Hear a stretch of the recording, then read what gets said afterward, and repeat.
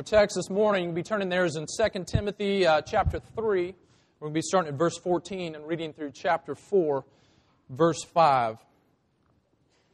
If you happen to be using one of our pew Bibles, you'll find that on page 996 of that Bible.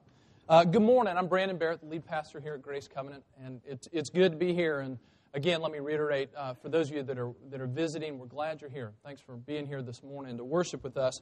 And you're coming in the middle of a series, a sermon series this fall called Vital Worship. And we're talking week in and week out about what it means as God's people to enter into this act of worship. That's what we do together on a Sunday morning, and entering into a life of worship. And so the means we're using this semester to talk about this, or we're looking at the order of worship that we go through together on a Sunday morning, the elements of worship, and we're talking about each one of those. So we've talked about our call to worship. We've talked about singing. We've talked about confession of sin and the assurance of pardon. And this morning we're going to talk about preaching, which is obviously something that we spend some time on each Sunday morning when we're together.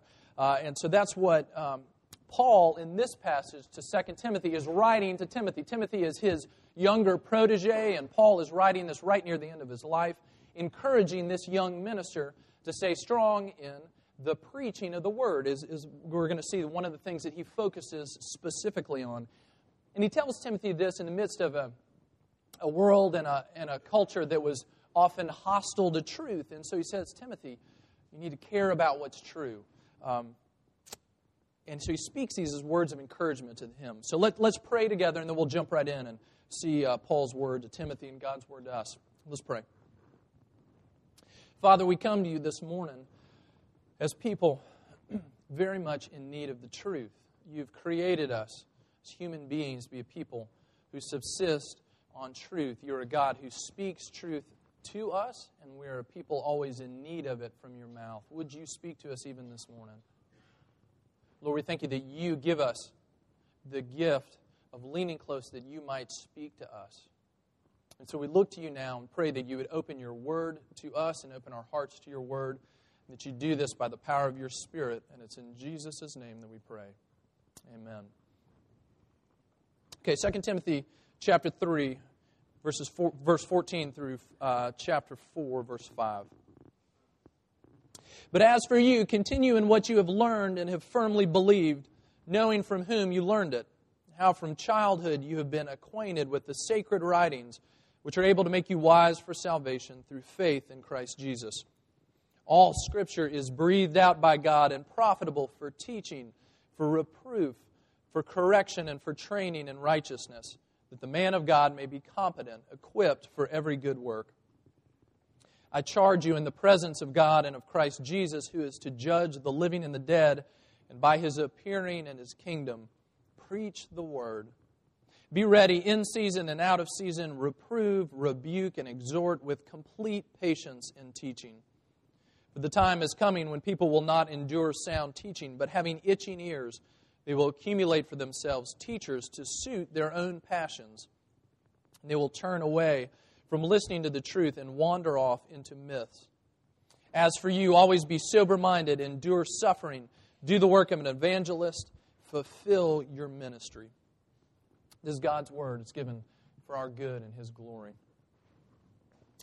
I was thinking this week that we're a people in an election time that are particularly aware of and conscious of our needs. Now, the truth is we're people who are always aware and fairly vocal about our needs.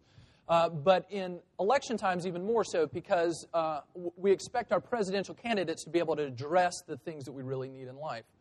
So if you've seen any of the presidential elections or the vice presidential election, you remember there's a moderator who says something like this: welcome, we're glad that you're here. I've spent the last week culling through the 10,000 emails that I received with questions from America to ask these people, and so now I'm going to ask these questions. And people write in, and the moderator's job is to come up with questions that address the things that are most important and the things that are most essential. And so for us, this election, for many of us, the economy is on our mind. What is the next president going to do to help us in the middle of this time of economic stress? Or the wars that we're engaged in right now, energy needs. So you name it, we have these needs, and they're on the surface for us as a culture. But think about the question you have not heard on any of the presidential debates. At no point has the moderator said, I've been getting all these questions and email requests this week for this question, and goes on to ask the two candidates, if you become the next president of the United States, what are you going to do to ensure that good, solid, biblical preaching is really upheld in our world today? What are you going to do? Well, we haven't heard that question, and honestly, I don't want to hear that question on a presidential debate. That's not the president's job.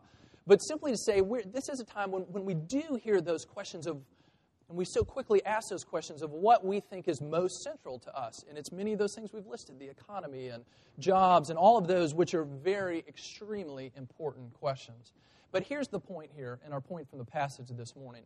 God thinks that the preaching of His Word is utterly central to what we need as His people. He thinks we need that badly. We need it desperately. So this morning we're going to talk about preaching. It is a part, obviously, of what we do in a Sunday morning worship service, as we're doing right now. It is not the only thing that we do in worship. It is not the sum total of what it means to worship God. But as God's people, we come and we hear His Word. Now, Sunday morning is not the only time you're exposed to that either. I mean, many of you, maybe you read your Bible throughout the week and you pray and you experience God's good work by His Holy Spirit, bringing His Word to bear on your life as you sit there drinking a cup of coffee and reading the Bible. Or maybe you experience that week in and week out with a small group of other folks that study the Bible together.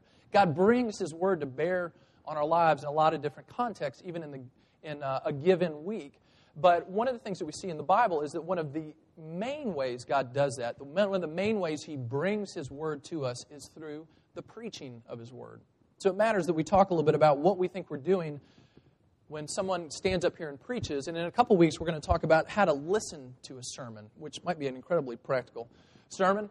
So we're going to take a couple weeks to talk about the experience that we have of coming together under God's Word.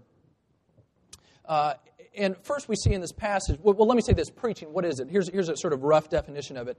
Preaching is the declaring of God's Word and bringing it to bear on the lives of a particular group of people at a particular time through the power of the Holy Spirit. Okay? The bringing of God's Word to bear on a particular people at a particular time.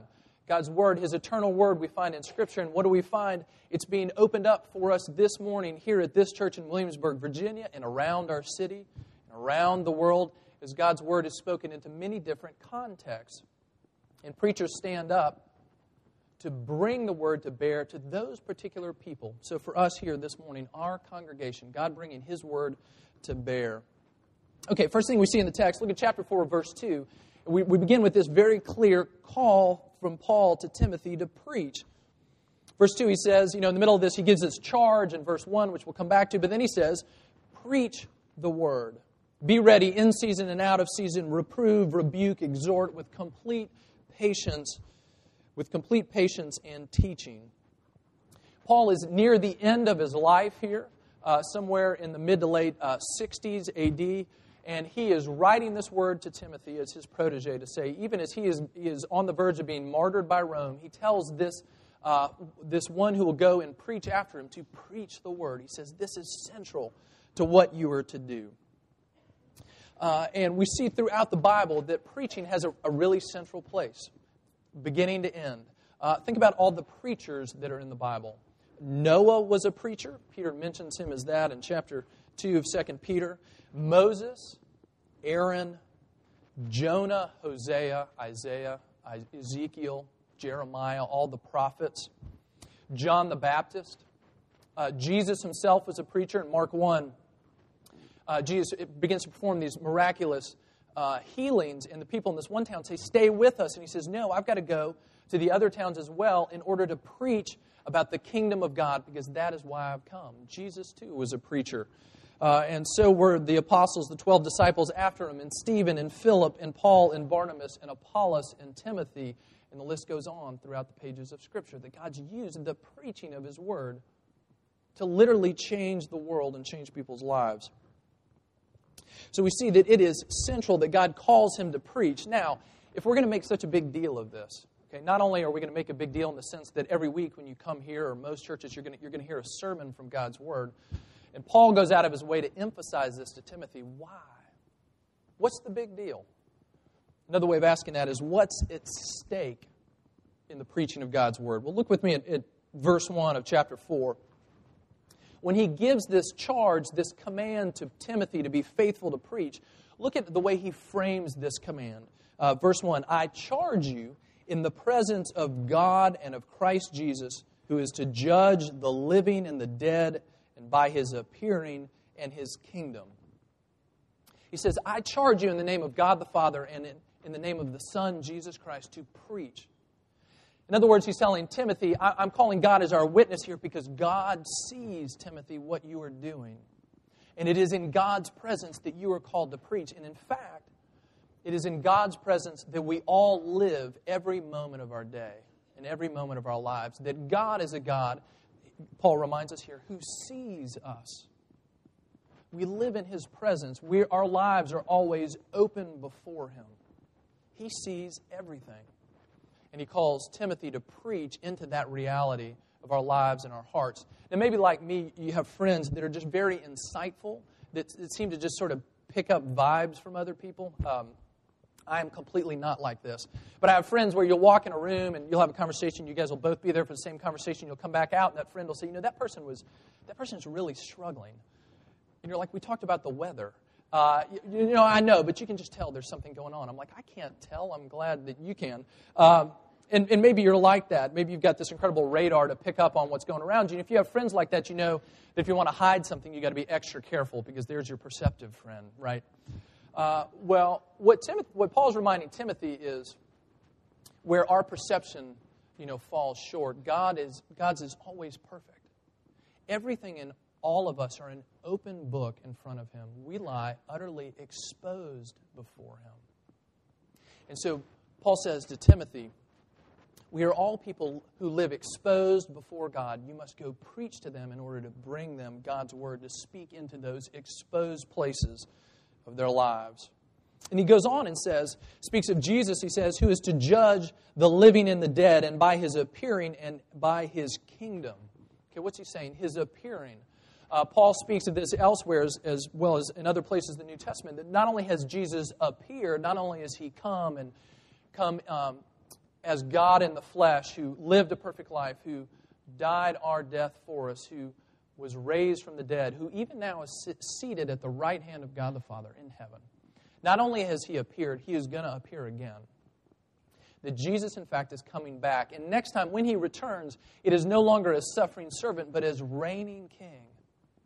And Scripture tells us that there is this day when we will find ourselves in the last day, when Christ will return, and he will come back as judge. And all of our lives then, fully and finally, will be exposed before him. And all those who God has called to himself, who cling to Christ, who look to him for their salvation, will find themselves restored and reconciled to God on that day, just as we are now when we step into faith. And all those who are outside of Christ will find themselves under judgment. Okay, that's what Paul is reminding Timothy of. In other words, he's saying to Timothy, what's at stake here? Everything is at stake. The most important facts for any human being of how we are or are not in relationship to God, that is what is at stake in your preaching, Timothy. That's what you're to go and talk to people about. This is at the heart of your message. People lost and estranged from God, invited into his presence through the goodness and sacrifice of Jesus for us. He says, go tell people that. That is what you're to preach. That is the condition of all of us before God. Now, many of us, we tend to forget that that's really the weight of what's at stake for us. You know what that's like to sort of feel the important edges of things dulled at times. Many of you, I'm sure, have traveled on airplanes. I remember the first time when I took an airline trip, I was 10 years old, and I flew by myself from Tennessee to California to visit my grandparents. And I can't believe my parents stuck me on that plane by myself, but they did. And many of you guys will remember, there used to be the day I was wearing like a blue blazer like the one I'm wearing now. People used to dress up to get on the airplane. And so there I am, this little kid. And you know what it's like when you sit down in an airplane, and maybe you remember from the first time you heard this. You sit down, and then somebody stands up, airline steward or stewardess stands up, and they start to tell you what to do if the plane crashes. Right. Okay. So if this plane goes down, and if it's over water, and they start to tell you what to do, and I imagine the first time you hear that, that sort of impresses itself on you. But you ride an airplane for a while, a few times, and if you're like me, by the time you sit down in the airplane the next time, you're already reading a book by the time they're up there giving that spiel, and there's something about something in your seat is you can float, and oxygen's going to appear out of somewhere, and I don't know, somebody's going to come hold my hand if something bad happens, I'm sure. And you sort of tune it out. Well, imagine if you go and you sit in an airplane and the pilot comes on over the intercom. We have a pilot, an airline pilot in our church, Nathan. Imagine Nathan's voice if you know him coming on. He says, welcome. We're really glad you chose to fly with our airline this morning, and hope you have a great flight. I did want to let you know that soon after takeoff, we're gonna ascend about 30,000 feet, and then after about 10 minutes, one of our engines is going to fail, and we're going to come plummeting back to Earth and make a crash landing in the ocean. Have a nice flight. Drinks will be served in a minute. So he gets off the intercom, and then the person gets up and starts to give their little spiel about what to do in case of an emergency. Okay, I would put my book down at that point, and I would start to listen again, because you remember, this is incredibly relevant information, right? If you hear your plane is going to crash, well, sort of a crude analogy maybe, but what it does bring to mind, and what Paul is trying to emphasize to Timothy, is the stakes are as high as you can possibly imagine. And in fact, one day all of us are going to die or going to be alive the day when Christ returns, and we are all going to stand before his judgment seat. Paul tells Timothy, what you are preaching to people is of utmost importance to their lives. And Timothy, it's of utmost importance to your life. And that bears on us in a couple different ways. One, certainly for us, if you are somebody who has come to faith and you remember when that happened, this message felt incredibly relevant to you at that time. For you, if you're someone who is thinking about the claims of Christ and wrestling with this, it's an incredibly relevant question for you right now. But the truth is, it is an incredibly relevant question for us throughout our lives of faith, because when you come to faith in Christ, you're brought into this new life, and then you experience again and again throughout your life the speaking of God into your life as more and more he conforms you into the image of Christ and teaches you what it means to live in this new life. This word that comes to us from Scripture is relevant and life-giving and of utter importance, first to last, for all of us. Okay, that's what's at stake. Now, we're going to say something about the context of preaching. What is the world that Timothy is to be preaching into? Look at verses 3 and 4 of chapter 4. He gives some a pretty bleak forecast here. He says, the time is coming when people will not endure sound teaching, but having itching ears, they will accumulate for themselves teachers to suit their own passions. And they'll turn away from listening to the truth, and they'll wander off into myths. Okay, it's very easy for many of us to think, at some point, there was this golden age in which everybody loved to hear the message of the gospel, and culture was incredibly receptive to the truth of Christianity, and that's when the church and God's people could really grow, unlike this terrible time that we live in right now. And people and Christians have been saying that for 2,000 years, the terrible time that's happening right now. And what I think is interesting about this is that Paul says this to Timothy, in the very first century. And he says, I want you to be prepared because the time is coming. But he tells Timothy this because he's assuming that Timothy is going to experience this in his own ministry. This time that is coming is a time that is on us even now and has been for a long, long, long time. That the world would not be in and of itself receptive to the gospel. I mean, you think about the world that Paul preached into when he travels to Ephesus. And he preaches to a people who live in the city where the temple of the temple of Artemis was. And it was one of the 7 wonders of the world. And there were over 1,000 temple prostitutes to service their religion. And you think about him walking into Corinth, into an incredibly debauched culture as it was known to be at that time. Or you think about him just traveling around the Roman Empire, a world caught up in this incredible slavery to this polytheistic religion, gods around every corner. When he stands up in Athens and preaches, literally you could look out in the city and you would find a shrine, a temple to a god on every street corner. He spoke into a dark world. Okay, now here I think is the comfort for us. God's Word has always gone out into contexts like that, into contexts like ours. We don't need some golden age of cultural receptivity. God's power is greater than whatever darkness we happen to find ourselves in our own place, in our own cultural moment. Paul reminds Timothy that it is God's power that comes into this dark world, and it is bright, and God is going to use it to accomplish His purposes. So he tells Timothy, go and do not be afraid to preach, because God is going to use His Word to change people's lives. And that's true of our world, even in our cultural moment right now. He goes on, describes these guys fairly graphically. I mean, this image, this colorful image of, he says they're going to have itching ears. They're going to have these ears that are just ready for whatever the newest and latest teaching is. And it's interesting because we are a people who are always listening. Always listening. We are always hearing some voice, whether you're conscious of that or it's sort of speaking into the background. If you have small children, you've been reminded of that, as I have. Elizabeth and I will be talking in the kitchen. Our kids will be playing in the room right next to us, and they'll be doing all kinds of stuff, making noise. And at some point, one of our kids will look up and they'll ask a question about what we had just been talking about. And you're thinking, you were tuned out. Like, how did you hear what I just said? And you think, I really need to be careful what I say around my children. It's often a good reminder of that, because our kids, even when they seem tuned out, even when they're doing something else, they are absorbing like sponges what's going on around them. We saw that recently with Caroline, our daughter. Somewhere along the way, she picked up the word apparently. This was a couple months ago. And so like 9 times in every conversation, she'd say apparently. And about half the times, apparently, she'd apparently get it right. But apparently, sometimes she'd misuse it. But somewhere she'd grasped hold of this word and she was sticking it in everywhere, because we are people who are listening. So the question this text brings to us is, what are our ears itching for? What are we listening to? Because Paul's assumption and Timothy's assumption and God's assumption is that we are listening to something and someone, and often many things. Because we're listening to the answers of the questions that are kicking around in our heads even now. We're listening to the events of our lives. We're listening to the people around us that we trust. We're listening to our professors at school, the movies we watch, the newspapers, the books, the blogs that we read. We are people listening for answers.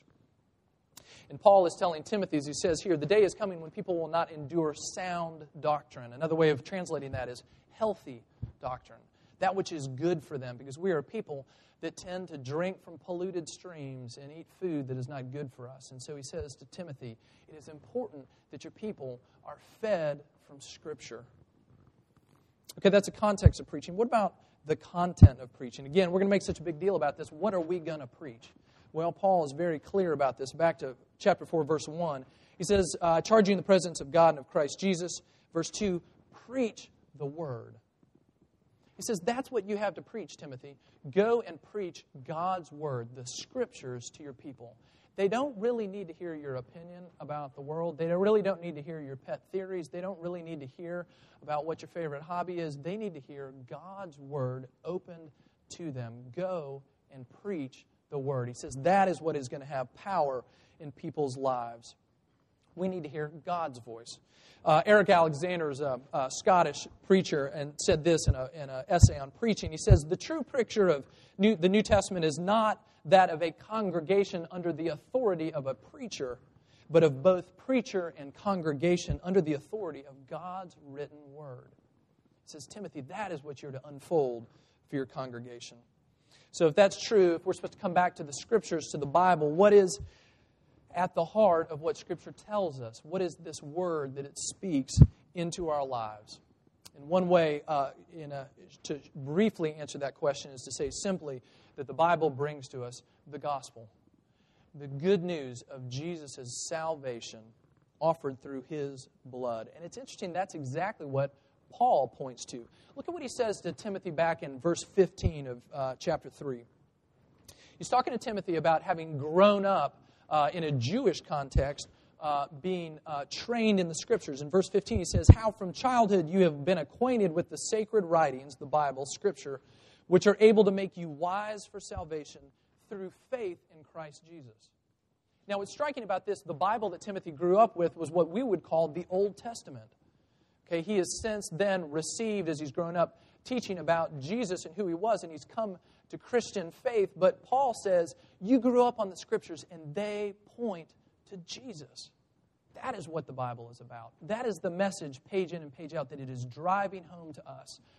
The reality of our world is a fallen, broken place, estranged from God, and God's incredible rescue operation of bringing a lost and broken people back into right relationship with himself through the person of Jesus. Everything in the Old Testament points forward to that. All the sacrifices in the temple. The message of healing and hope that all the prophets bring to the people. Every page speaks of God's work in history coming to this culminating moment of Jesus' death and resurrection. And all of the Old Testament Scripture looks forward to it, and all of the New Testament Scripture dwells right on it. It is about this. And he says, Timothy, that is what you are to preach. So he speaks of the power of Scripture in Timothy's own life as it brought him to faith. And he goes on and speaks the power of Scripture in the believer's life as it continues to change us and mold us and, to use the theological word, sanctifies us throughout the course of our lives. Look at what he says about the Bible in chapter 3, verses 16 and 17.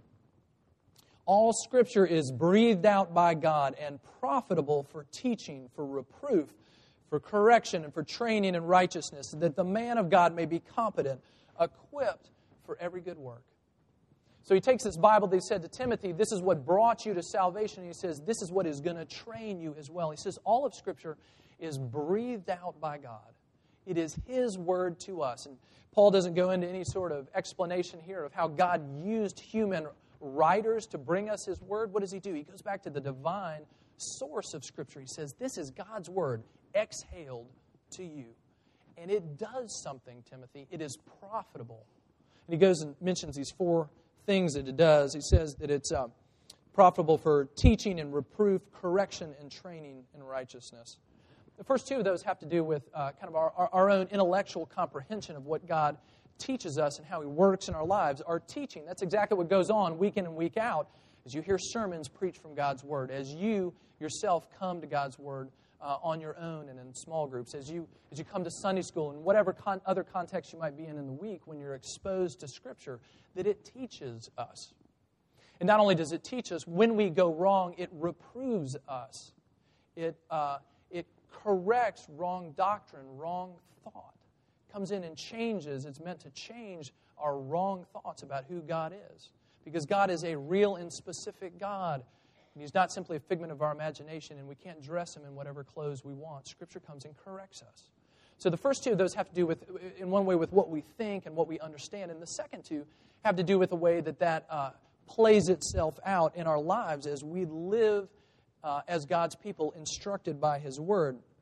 Not only is it profitable for teaching and reproof, but for correction and training in righteousness. That it comes in and actually corrects our behavior and corrects not only our mistaken ideas, but our mistaken loves. When we set our hearts on the wrong things. When we live in line with wrong aspirations. And when we find ourselves wrapped up in bowing down to things that are not God, it comes in and it corrects us. And it trains us in righteousness. It builds us up. Just as a parent trains their children for a life, Scripture comes in and trains us as well to live as men and women before God in right relationship with Him. So the Bible comes in and does something. And first to last, the heart of that content is Jesus, the one who brings us into relationship with God and the one who sustains and upholds us. Because Scripture tells us of our great need for Jesus when we come to faith. And Scripture proclaims to us boldly our incredible need for Jesus as we seek to live faithful lives in response to Him. When it corrects us, when it reproves us, when it trains us, it's training us in a life that is bound up with the life of our Savior Jesus. It trains us in a life of obedience that flows from God's finished work for us. In obedience and a lifestyle that flow from the fact that we are already accepted by God in Christ. That all that has to be done to win God's favor has already been done in Jesus.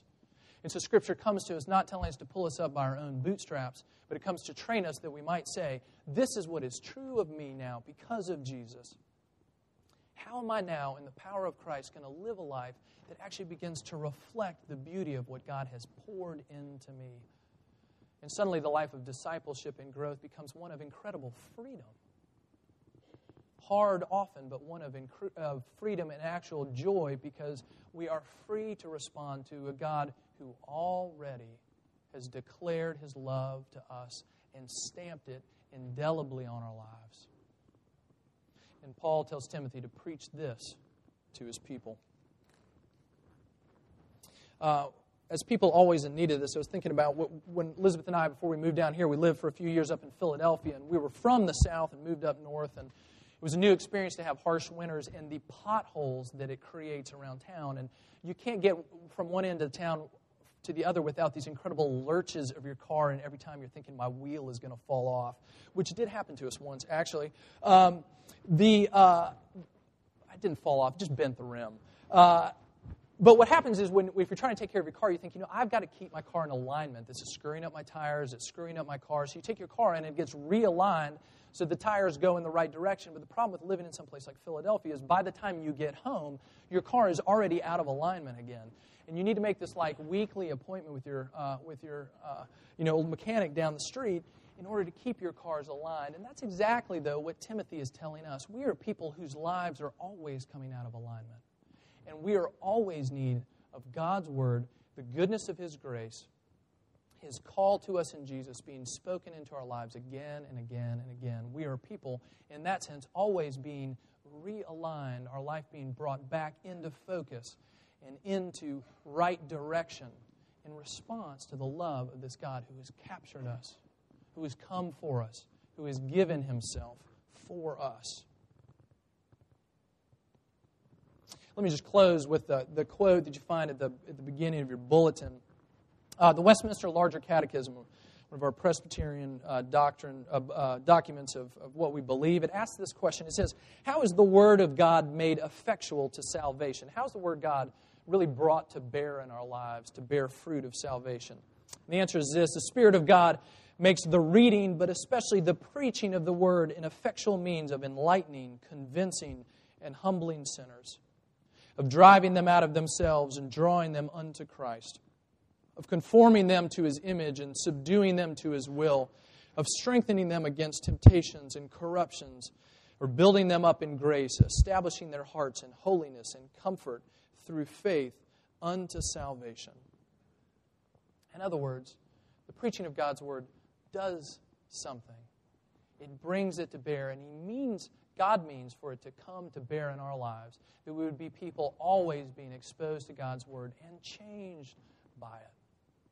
And so that's what we think we're doing when we come together on a Sunday morning, or for you in other contexts in the week, when you hear somebody preaching, that we are opening up God's Word, that it might be hammered into the contours of our lives, that we might be a people who are changed, who are drawn closer, who are encouraged in our faith, who, when necessary, are corrected and realigned, but always as people coming to our God to hear His words from the pages of Scripture. As I said, in a couple weeks, we're going to talk about what it means more to listen to a sermon. How do we take advantage of that? How do we take it in? But for today, the importance of what we're doing, that we are people listening, and we need to hear the voice of God, and He brings it to us in the pages of Scripture for us, for our good, and may it bear fruit in our lives. Let's pray. Father, we do pray that You would do Your good work of taking Your Word and hammering it into our lives. I'm desperately in need of that. And we are people who are desperately in need of that. And it's not brought to us by eloquence or clear speech, as helpful as those might be. It's only brought to us by the power of Your Spirit. And so we come to You asking for that gift. Lord, even this week, would You build us up in Your Word as we look to You and rest in the goodness of the gospel for us in Jesus. And it's in His name that we pray. Amen.